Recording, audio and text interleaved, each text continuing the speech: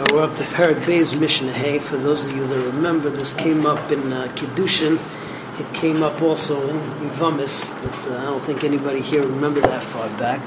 But the pasuk, when it talks about challah, it says Reishis Arisei Sechem. Arisei Sechem means your dough. You have to be mafresh the challah from dough.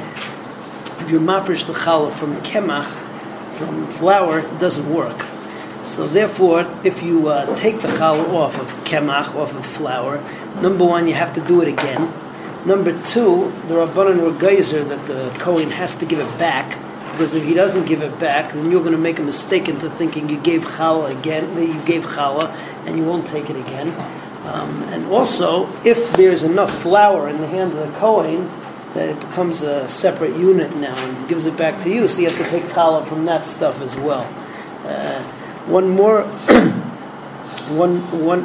halacha over here is that they were gozer that this kemach is usher to a zar.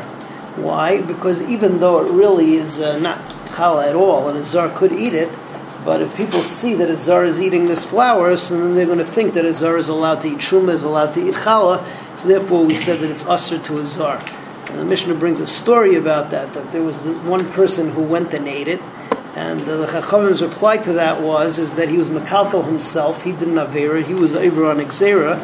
But he made the world better for other people who are going to be like him, because now they'll be shogeg by making the same mistake that he did. And they won't get punished as severely as if people really knew that it was Aser. So let's see Mishnah Hey. Hamafresh chalase kemach. Somebody who is mafresh challah when it's still flour. Eino challah, so it's not challah. V'gezel biad kohen, and it's illegal for the kohen to hold on to it. Doesn't mean that he's stealing it. The Chachamim made a takana, made a gzera that he's got to give it back. Otherwise, the mafresh is going to think that it worked.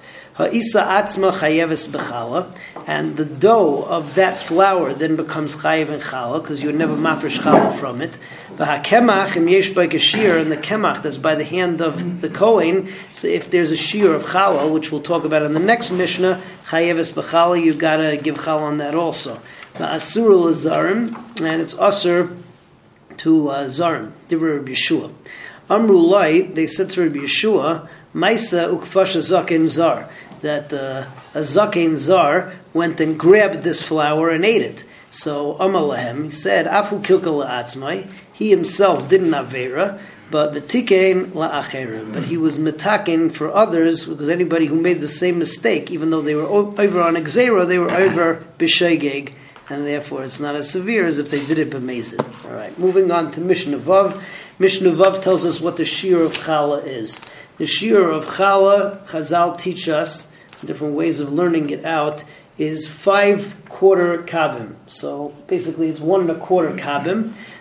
Put it into normal terms, called up my wife beforehand, she told me that she takes off challah from 2.2 liters of, 2.2 liters of dough. That's, or in pounds, it's 5 pounds of dough. That's a shear that everybody goes by. There are more lenient shiurim, 1.6 liters, some kilo that people will take off of, but she's at 2.2 kilo. That's what she takes off of, and that's the translation of 1 1/4 kab. So chamisha ravoi kemach, 5 quarters of quarter kabim of kemach, chayavim b'challah. Heim v'sa'iron v'suban u'mursanan chameshes ravoyim chayavim. That 5 ravoyim doesn't only include the flour and the water. It's all bran and all other ingredients that are in there, that all contributes. However, there's one exception, which the Mishnah will say in a second. Mursan, which is very, very coarse bran. If you take it out, you sift it out, and then you reintroduce it, so then that doesn't count. Because once you took it out, so then it's not the derech to put it back in, and therefore it doesn't contribute to the shir challah anymore. So the end of the Mishnah reads like this: Nital mursana mitaychan. If you take the mursan out of the dough, v'chazal l'taychan, then you put it back in. Hari elu peturim. So then it's Then you're putter from challah because it didn't reach the shear. The shear has to be from the first time around when you put in the mursan. Everybody have a good night.